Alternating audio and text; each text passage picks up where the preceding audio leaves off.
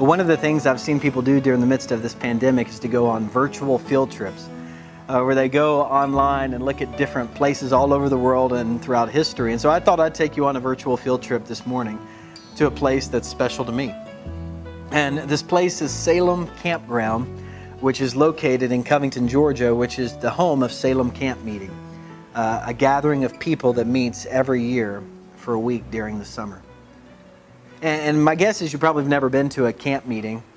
Maybe you've never even heard of camp meetings, but camp meetings are a unique part of American history. Because ever since the early 1800s, Christians have been gathering together in different places like this all over the United States. And as they've gathered for a week or 2 weeks during the year, they've devoted themselves to those things we talked about last week in Acts chapter 2, verse 42. People gather at camp meetings like this one to devote themselves to the apostles' teaching as they hear God's word shared from pulpits like this one. They devote themselves to fellowship as families come. And in the early days, people would actually bring their wagons and their own animals as they gathered together. People have devoted themselves to breaking bread as they ate meals together. And they've devoted themselves to prayer. And it's in gatherings like this that people have experienced the power and the presence of the Holy Spirit in a fresh and a new way.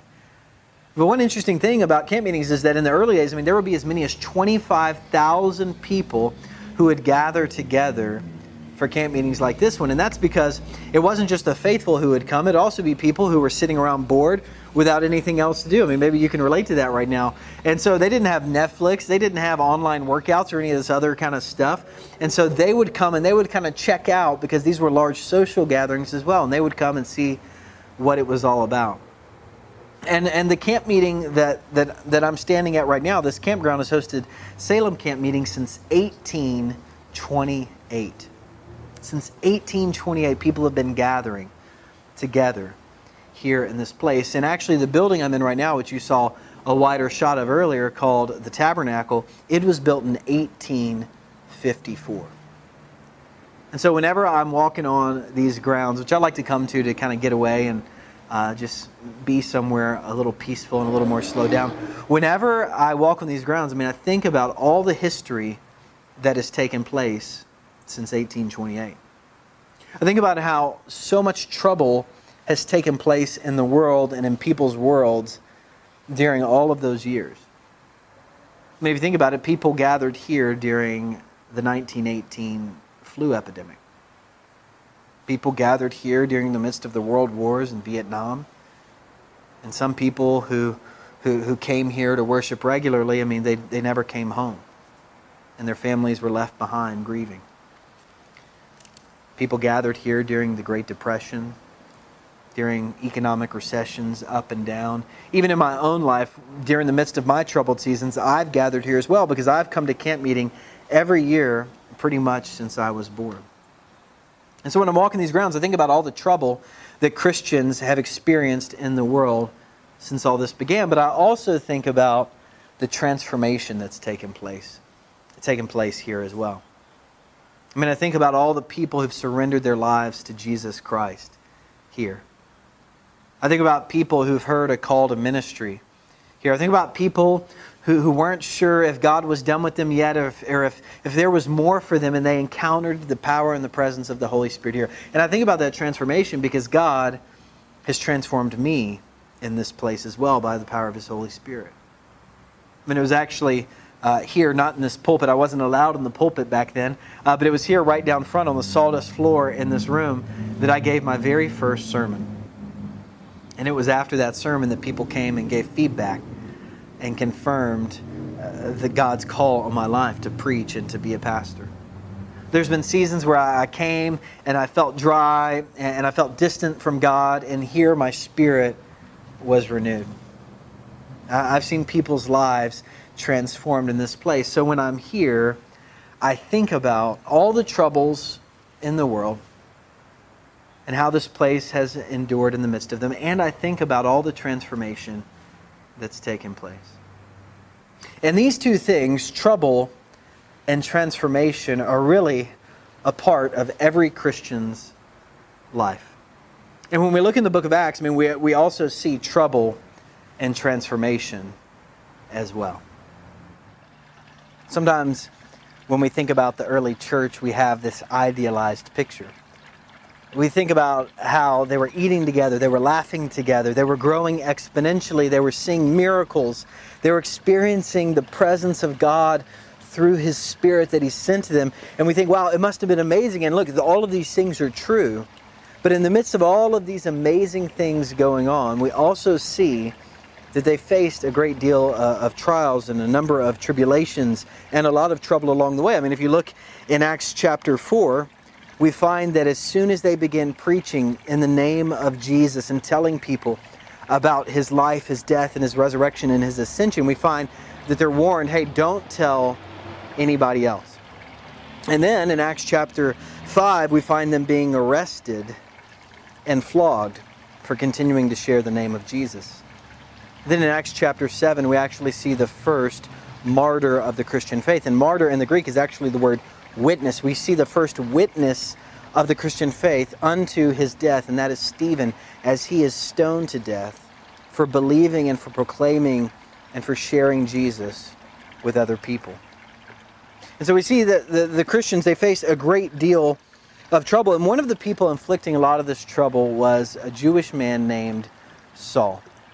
And Saul wanted nothing more than for the church to be stomped out, to be completely exterminated. And he was actually overseeing that, going house to house, arresting Christians, dragging them from their homes. And he was actually there when Stephen was stoned, and he oversaw it all. And as Paul is on this mission, he believes is from God to stamp out the church. But we see that even as he's inflicting a lot of trouble, one of the greatest stories of transformation, I think, in all of Scripture. And that's the story I want us to read together today in Acts chapter 9, verses 1 to 22. Meanwhile, Saul was still breathing out murderous threats against the Lord's disciples. He went to the high priest and asked him for letters to the synagogues in Damascus, so that if he found any there who belonged to the way, that was a name for the Christians at the time, whether men or women, he might take them as prisoners to Jerusalem. And as he neared Damascus on his journey, suddenly a light from heaven flashed around him. He fell to the ground, and he heard a voice say to him, "Saul, Saul, why do you persecute me?" "Who are you, Lord?" Saul asked. "I am Jesus, whom you are persecuting," he replied. "Now get up and go into the city, and you will be told what you must do." The men traveling with Saul stood there speechless. They heard the sound, but they did not see anyone. And Saul got up from the ground, but when he opened his eyes, he could see nothing. And so they led him by the hand into Damascus. And for 3 days he was blind and didn't eat or drink anything. And in Damascus there was a disciple named Ananias. And the Lord called to him in a vision, "Ananias." "Yes, Lord," he answered. The Lord told him, "Go to the house of Judas on Straight Street and ask for a man from Tarsus named Saul, for he is praying. And in a vision he has seen a man named Ananias come and place his hands on him to restore his sight." "Lord," Ananias answered, "I've heard many reports about this man and all the harm he's done to your holy people in Jerusalem. And he's come here with authority from the chief priest to arrest all who call on your name." But the Lord said to Ananias, "Go. This man is my chosen instrument to proclaim my name to the Gentiles and their kings and to the people of Israel. I will show him how much he must suffer for my name." And then Ananias went to the house and entered it. And placing his hands on Saul, he said, "Brother Saul, the Lord Jesus, who appeared to you on the road as you were coming here, has sent me, so that you may see again and be filled with the Holy Spirit." Immediately, something like scales fell from Saul's eyes, and he could see again. And he got up and was baptized. And after taking some food, he regained his strength. And then, after spending several days with the disciples, learning from them, he went and began to preach and teach all over. And as you can imagine, at first, the early Christians were a little nervous and scared of him. Just think about the worst terrorist you could imagine coming to faith in Jesus Christ and them wanting to hold an evangelistic crusade in your city. You'd be nervous as well. But they began to see the Spirit at work in him and through him as people came to know Jesus Christ and his ministry. And soon after that, he begins traveling all over the world, spreading the good news of Jesus Christ. And right now, you might have seen I switched locations, and you might can hear the water bubbling up next to me. Right now, I'm at the spring at Salem Campground. And this spring is a naturally occurring spring. It's why they chose to have camp meeting here, and water flows continuously. And this has been a source of refreshment for people, but it's also been a source of baptism for people. And I've baptized many infants and many teenagers here as well. And when I stand here at these waters that have seen so many people baptized in them, I mean, I can't help but think about Paul and his transformation. How God transformed so many things in his life as he came to faith and through his baptism. I mean, if you think about it, I mean, he got a completely new identity.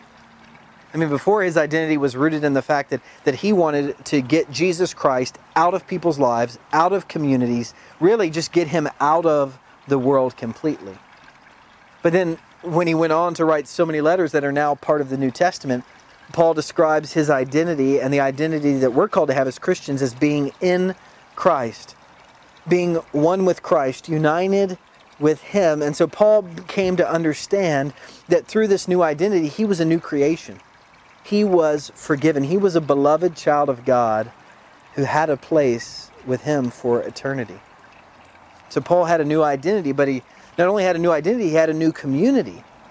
I mean, think about it. Before, the Christians were not his people, but then Christians became his people, and he ate with them. He laughed with them. He fellowshiped with them. He prayed with them. And not only that, I mean, he began establishing Christian communities all over the world because he knew something that was extremely important, and that is that when you become a Christian, it's not a private affair. I mean, it's something very personal, but it's also something that's meant to be communal, lived out with other people. So he received a new community, but not only that, he also received a new mission in life. His mission was transformed. Instead of being an instrument for trouble and turmoil and violence in the world against these Christians, we read, if you recall, God told Ananias, this man, Paul, who also goes by Saul, is my chosen instrument to spread the gospel to the Gentiles. So he moved from being an instrument of trouble to an instrument of transformation. Someone who worked against Jesus Christ to someone who was a witness for Jesus Christ. And as we keep reading about Paul's life, I mean, one thing I want you to notice is that right after this, in the scene right after this, in the midst of great transformation, he still experiences great trouble. I mean, right after this, some Jewish leaders make a plot to kill him because they know that his transformation and his witness and his intellectual abilities and ability to convince other people of things and God working in him, they knew they had to get rid of this guy, and so he had to escape for his life. And thankfully, it was saved. And then afterwards, when he's sailing around the world planting communities, I mean, his ship is wrecked. We find that he's locked up in jail. We even find that he's bitten by a snake. I mean, he knew Jesus' words that in this world you will have trouble. But he also knew that Jesus said, take heart, for I have overcome the world. And so in the midst of his troubles, he continued on. He continued on with the power of the Holy Spirit in him. And as he continued on in the midst of the adversity, he grew in boldness. He grew in wisdom. He grew in faith. He grew in so many ways. And what we find is that God continued to transform him in the midst of his troubles.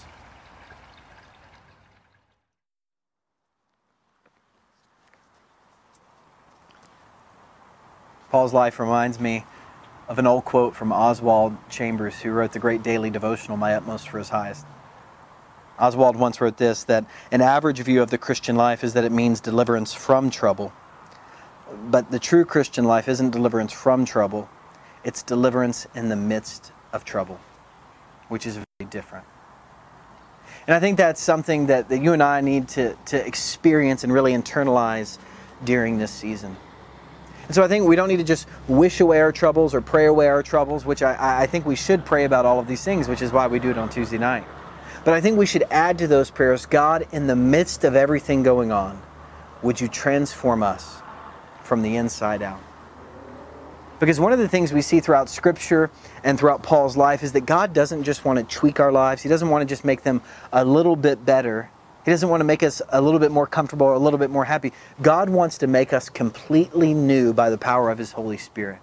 He wants to do a complete overhaul, a total extreme home makeover in each of our lives. And so this morning I want to ask you a very personal question. During this season of trouble, what needs transformation in your life? Perhaps it's your identity. I mean, for a lot of us, the old things that we were rooting our identities in have been stripped away. I mean, some people, their identities were rooted in work, and now work is gone. Some of us, it's our bank accounts. For others of us, it's feeling or looking like we have it all together, when now we know we don't have it all together. And we don't know what the future holds. And so maybe we need to come back, maybe you need to come back to realizing that you are God's beloved child. To rooting your identity in Christ and finding your worth, your value, and your significance in Him. Maybe the transforming work in your life is giving up this sense of self-sufficiency that you've lived with for so long.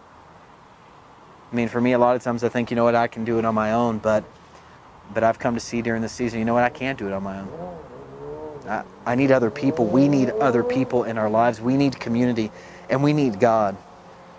Our deepest problems, it's been revealed, are things that we can't fix ourselves. Humans can't fix. We need God to do something for us that we can't do for ourselves. So maybe you need to give up that sense of self-sufficiency and surrender to God and to His purposes for your life. Maybe it's a sense of mission. Maybe your priorities have gotten out of line and you've been putting a lot of other stuff ahead of sharing and showing the love of Jesus to others. So maybe you need transformation in that area. Maybe it's a secret sin that you've been harboring, or just bad habits or attitudes or words. What needs to be transformed in your life during this season? The good news I want you to know this morning is that the Holy Spirit has the power to transform everything. And the good news is also that if God could do that for Paul, someone who was going around and murdering Christians, then He can do it for you as well. He can transform you from the inside out. And this isn't something that we have to do ourselves. This is a work of the Holy Spirit in us. And so as we close this morning, I'd love to pray for you. Here on these grounds, in this place, I've prayed many prayers. I've seen many prayers answered. And so this morning I'd count it an honor and a privilege to pray that the Holy Spirit might transform us in times of trouble, in the good times in our lives, and the bad times, and everywhere in between. So would you bow your head and pray with me? Holy Spirit, we need you. We need you because there are places in our lives that we haven't yet handed over to God. There are parts of our lives that we're ashamed of. There are dark spots that we've tried not to let others see. And this morning we want to hand over all of those things to you so that you can do a transforming work inside of each of us. And so, Spirit, meet us this morning in our deepest places of needs. Speak to us. Help us surrender. Fill us with your Spirit. And help us to be a light to a troubled world around us. And we ask all of these things in Jesus' holy name.